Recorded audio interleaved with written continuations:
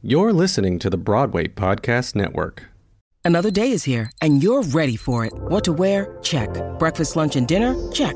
Planning for what's next and how to save for it? That's where Bank of America can help. For your financial to-dos, Bank of America has experts ready to help get you closer to your goals. Get started at one of our local financial centers or 24/7 in our mobile banking app. Find a location near you at bankofamerica.com/talktous. What would you like the power to do? Mobile banking requires downloading the app and is only available for select devices. Message and data rates may apply. Bank of America N.A., member FDIC. When you need mealtime inspiration, it's worth shopping Kroger, where you'll find over 30,000 mouth-watering choices that excite your inner foodie. And no matter what tasty choice you make, you'll enjoy our everyday low prices, plus extra ways to save, like digital coupons worth over $600 each week. You can also save up to $1 off per gallon at the pump with fuel points. More savings and more inspiring flavors make shopping Kroger worth it every time. Kroger, fresh for everyone. Fuel restrictions apply.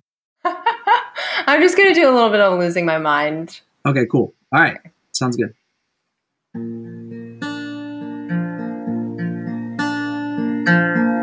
The sun comes up, I think about you. The coffee cup, I think about you. I want you so, it's like I'm losing my mind.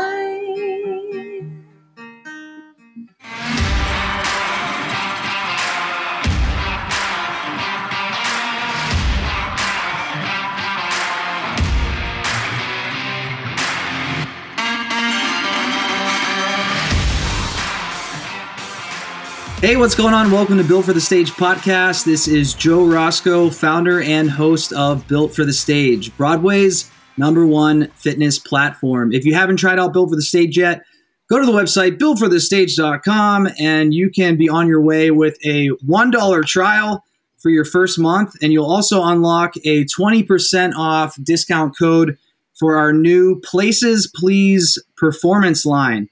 Leggings, sports bras, sweatshirts, shorts, all the goods. Check it out, builtforthestage.com. Special thanks to our producing team, the Broadway Podcast Network.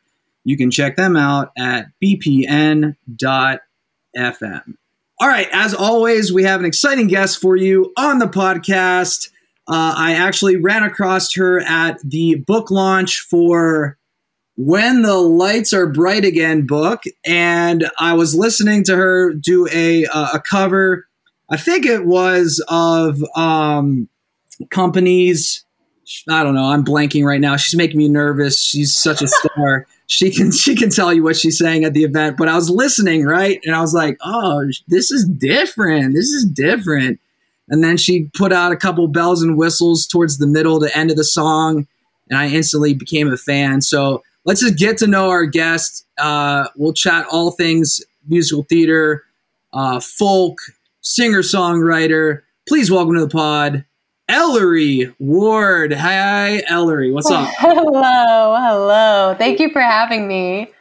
Yeah, it's a pleasure. I hope you had a good trip coming back from Philly. We just discussed I'm here in the mountains of North Carolina, but we're still staying true to all things Broadway as we get to meet Ellery a bit. So tell me, okay, so is it Being Alive? Was that what you sang at the... Yes. Okay, it came back. I went into I knew you had it.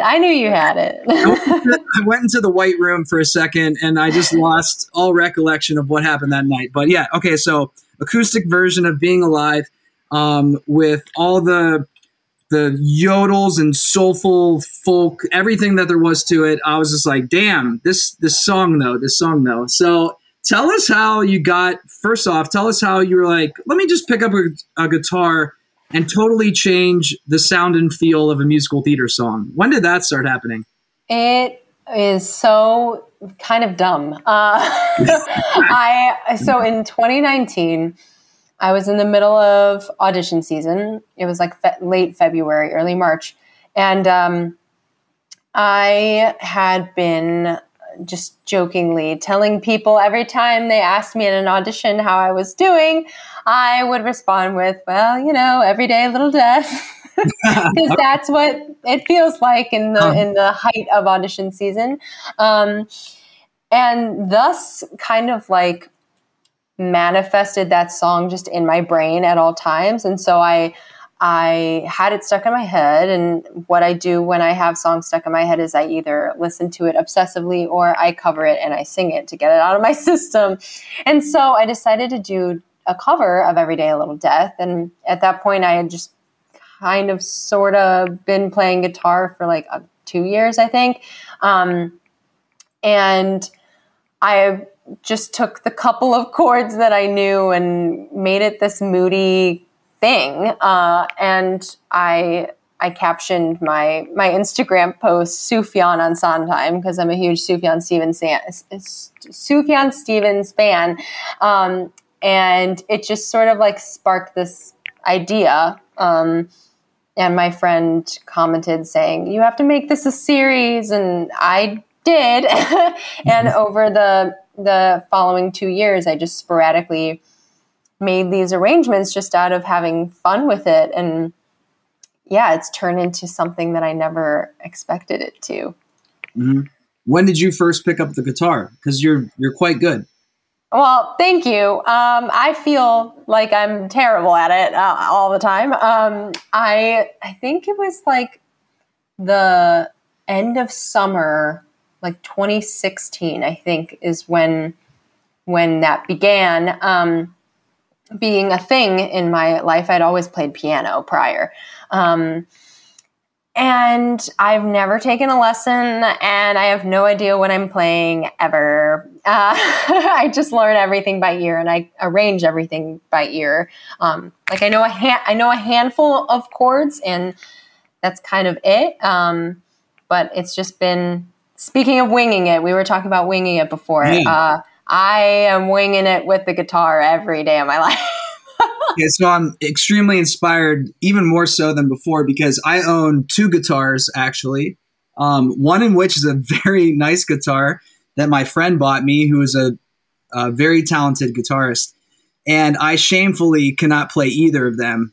I have 2. It's hard. You would think if the first guitar didn't work out for me, maybe the second one would have been luckier. But no, we just are amazing decor within my house. But so from ear, yeah, for me it was I had some chords, got some chords down, and then when I got to the F chord and you're having to bar, I was like, F this. I just can't get this shit. I can't. I get it. Yeah, my boyfriend plays guitar, and he's the one who kind of like pushed me to learn bar chords. He literally was like, "You have to. Like, if you're gonna play guitar, you have to do this. Like, push yourself." Yeah. And I was like, okay. And so my hands always hurt. But it's worth it because it definitely opened up my musical vocabulary for sure. Yeah. But like, it's hard. Guitar is so hard. But it's worth it. It's worth it. There's a metaphor somewhere in there about your hurt hands and playing guitar.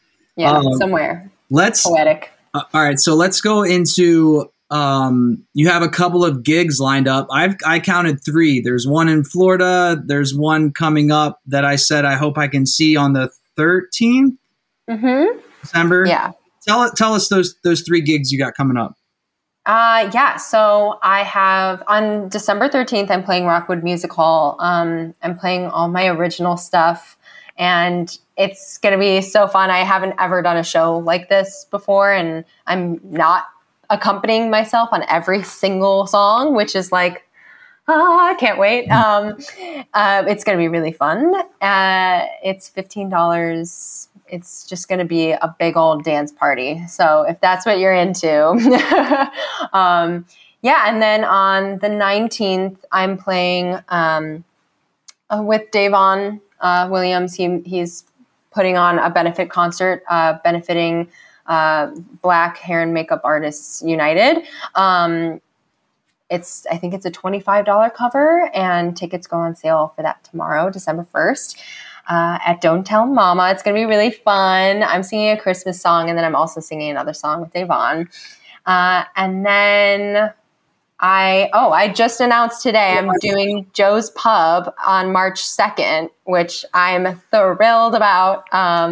I'm going to do a full indie folk Sondheim set. My friend Brian is going to be on piano. I'm going to be on guitar, and I'm going to have some really fierce special guest stars joining me on some tunes. And then on April 7th at Free Fall Theater in St. Petersburg, Florida, I'm playing a Sondheim show there. So it's just going to be me and the guitar, very simple and stripped back and intimate. And yeah, I'm excited. All right. So I'm going to get all of that info from you. So if you're listening, it's going to be in the description of this episode right now. So there will be links and all the dates that were just listed. I want to talk to you a bit about imposter syndrome or winging it.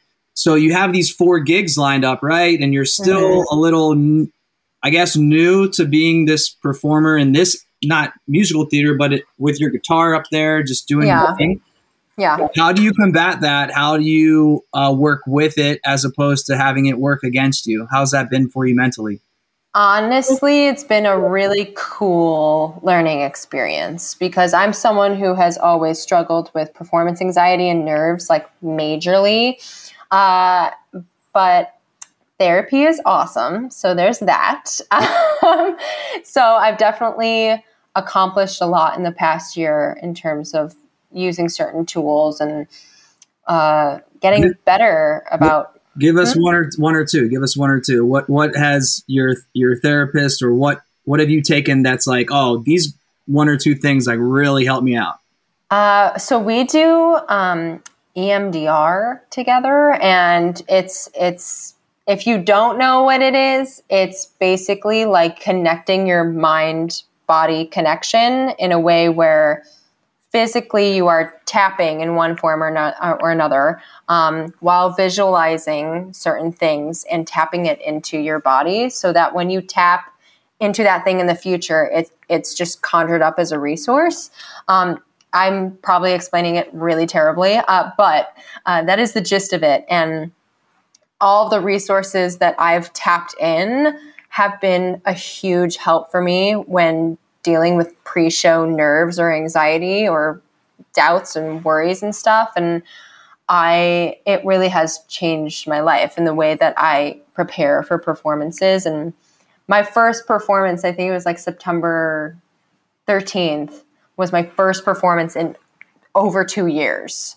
So, 2 years without performing, one of those years being a pandemic, like I was so nervous. Yeah. And then I had all these other shows lined up over the course of the following months and was just sort of overwhelmed of like, how am I going to get over this? And it has helped so much. And I've seen so much growth it's a practice, and practice makes forever imperfect, but better, better than before. And it's the repetition and the being kinder to myself and really allowing myself to arrive emotionally wherever I happen to be.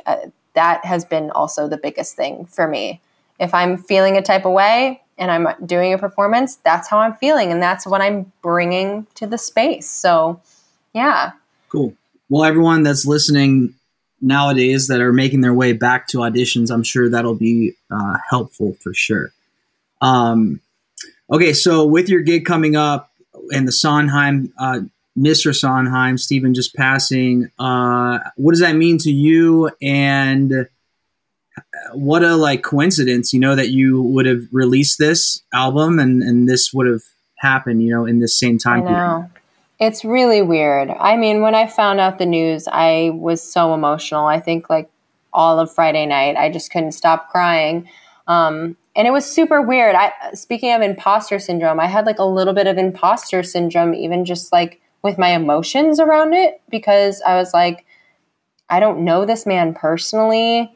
I know he had listened to my album, but we hadn't talked about his thoughts on it. And I never met him. And so I was like, why am I this emotional over this? And it's because his music changed my life, as he did so many of our lives. And it it also, on the flip side of it, made me feel that much more responsible as an artist, because as artists, we are all responsible for being the vessels of writers' work. And that artist responsibility really just like ignited in me in terms of like, if my album is the one thing that one random person hears of Stephen Sondheim and that's how they know who he is, like, I just feel really invigorated by that, because I love Sondheim, and when I love something, I just want to share it with everyone who knows or doesn't know. So yeah, it was both invigorating in that sense while also being incredibly sad. Yeah. For me, Sondheim was an Into the Woods VCR tape in 7th grade drama appreciation class. Oh. And I mean, that musical kept popping up for me throughout my career when I was in theater. But yeah, like you said, I as well did not know Sondheim personally. But just like you said, with if someone listens to my song and then is connected indirectly to him via that, I think that's the name of the game. Like, there shouldn't be any type of feelings of, oh, I shouldn't be this emotional that this is affecting me like this, because I don't, because in a way, like, we do know him through our life experiences that he directly impacted via his art. And there's so much that ties into someone that makes an impact like that. So I'm with you for sure. Yeah. Let's get into what you think about the balance or the dance between continuing your career in musical theater, but also doing this gigging or this pursuit in your singer-songwriting career. I know that the road is still kind of fresh for you, but how do you see that in the future of how you're going to kind of balance this dance? Well, I feel like I have just been going where the doors have been opening. That to me is just like how you live life. You go where your path is clear. And these gigs and the Sondheim album have been huge green lights for me. And it's like, well, if these are the green lights, they're going to lead me to where I'm supposed to be. And everything is a stepping stone. It's very much a snowball effect as an artist. Like, our careers are this very nuanced, complex thing where everything builds upon each other to lead us to where we are meant to be. And I just feel like this part of my artistry and my creative voice being heard in the way that it is just a part of that journey to being where I want to be. I mean, with this album, I've had more opportunities pop up than I ever have before in musical theater, which is what I want to do. My goal is to create a leading role in an original musical on Broadway. And to me, it's all intrinsic. It's all connected. And so I'm just going with where the green lights are. I love your very specific goal of being a leading role in an original musical on Broadway. If you're listening out there, that's like textbook 101 right there. You're not getting anywhere without a plan. And if you're filled with anxiety or lack of hope, most likely your plan could use a bit more detailing. So I love that from Ellery for sure. How are you such an entrepreneur with this? Like, I'm looking at your website right now with your merch and your Perfect Little Death CD. Like, how did you set this all up? Like, did you minor in business while you were at Boston Conservatory, right? Yeah, and no, I know nothing. I just go like, okay, what are all the routes I can take to like get myself out there and like maximize my like output, you know? What are all the avenues I can take as an independent artist and as an actor? Like, there are so many ways in which you can monetize your craft as well as just give yourself more exposure. I mean, I don't know. Why are you doing it and others aren't? And why are you doing it so well? I don't know, but I'm flattered and honored that you think so, because I'm just out here trying to think of everything that I can think of. That's really all it is. Do you think, sorry to interrupt you, do you think it's just a matter of taking action? Yeah, I think so. Because I do know this about myself. I'm someone who doesn't really think much before doing things. Like I don't really stop myself from doing things. If I think that it might be a good idea, I just do it. And if I fail, then literally who cares? Yeah, so a lot of people, I think, aren't like that because of the fear of failure or the fear of what their peers will think of them. Do you just naturally not have that, or how do you kind of work through that if you do have that? I kind of naturally don't have it, but obviously I am a human being and I have my own insecurities. And I think whenever those insecure thoughts creep in, I really just think about, well, we have one life and one chance in the present moment to create the future of our lives and our careers. And it's like, I'm going to do everything I can to get myself to where I know I want to be. That might be this, it might be that. It's all an experiment and we'll see what works, but you won't know what works or what will bring you to the next place unless you do it.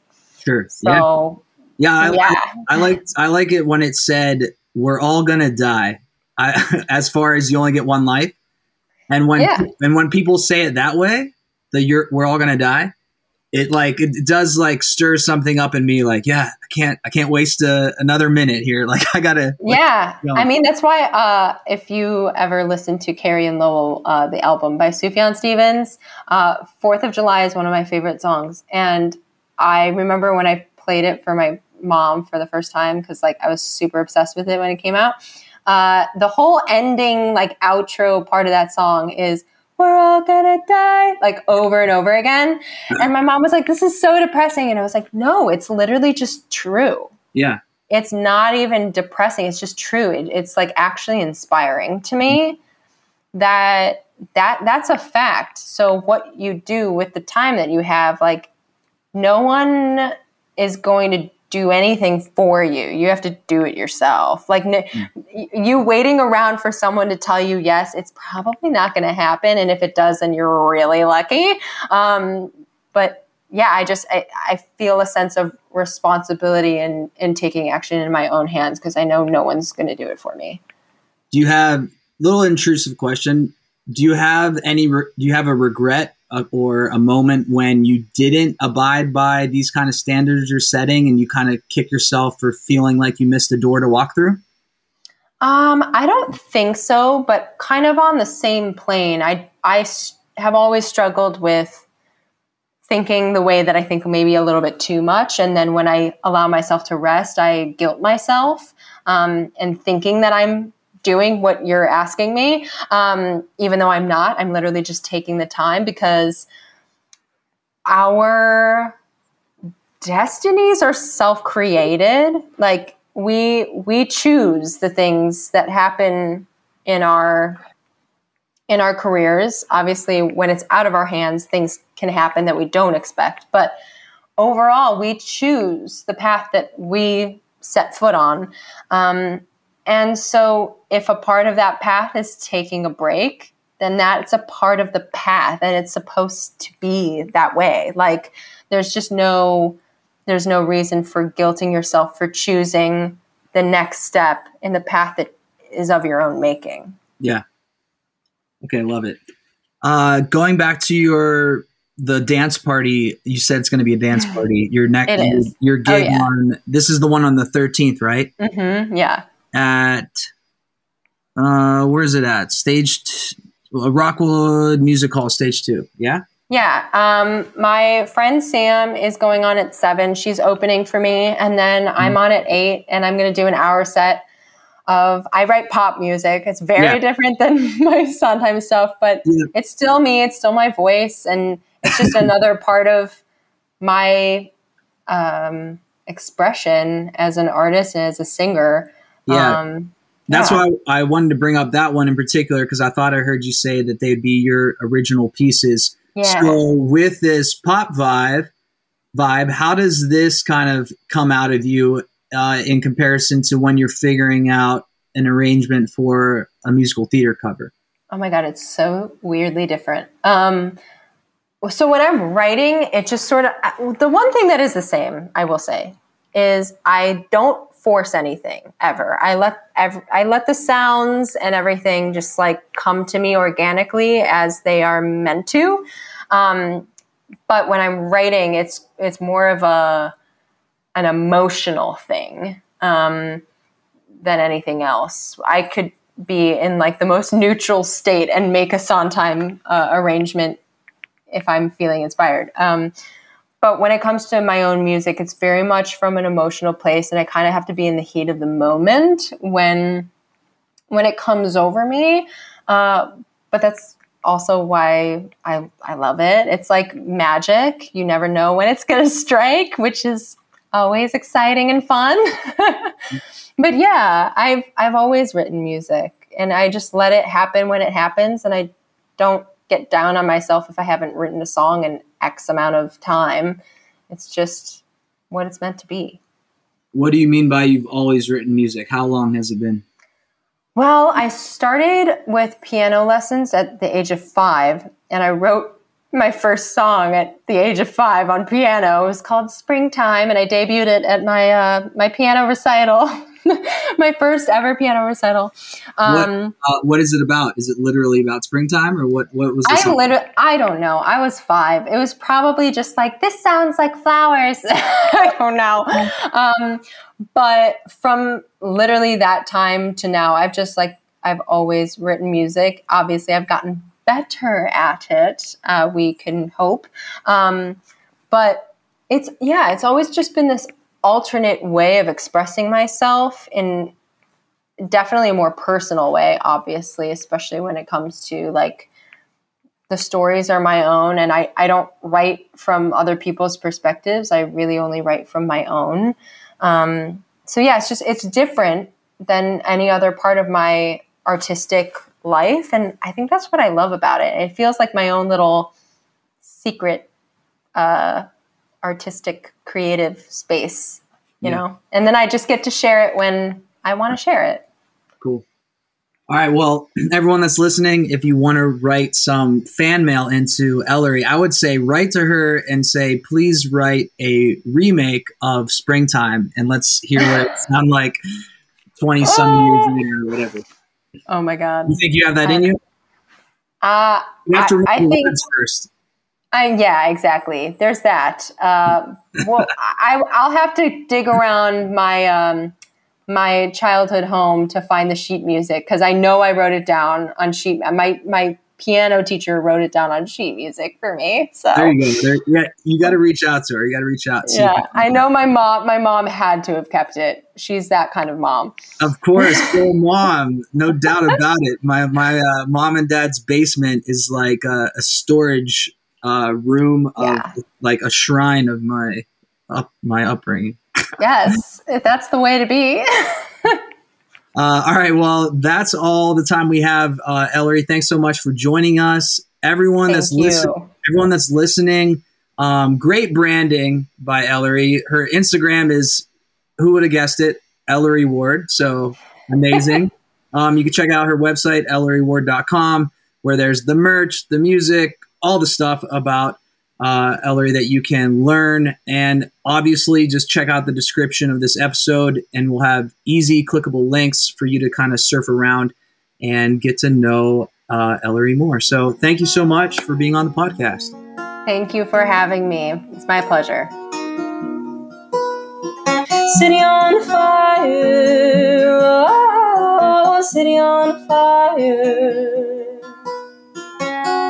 And if I never hear your voice, my turtle dove, my dear, I still have reason to rejoice. The way ahead is clear, Joanna.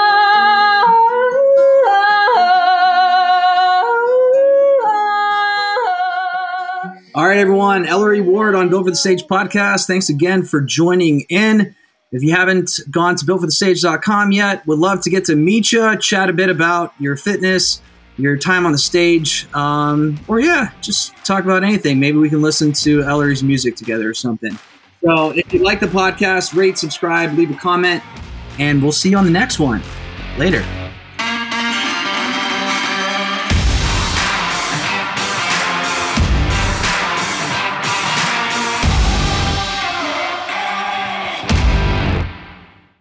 Hey, it's Leslie Odom Jr. here on the Broadway Podcast Network to tell you about the Rise Theater Directory, a program of Maestro Music. Rise is a national online resource designed to connect and empower backstage and administrative and creative theater professionals from underrepresented backgrounds. If you work or aspire to work in the theater community, this can help you find your next project. And if you hire theater professionals, search the Rise Theater Directory to find your next team. Create your profile now and get more information by visiting risetheater.org. That's theater with an RERISETHEATRE.org, because only together we rise.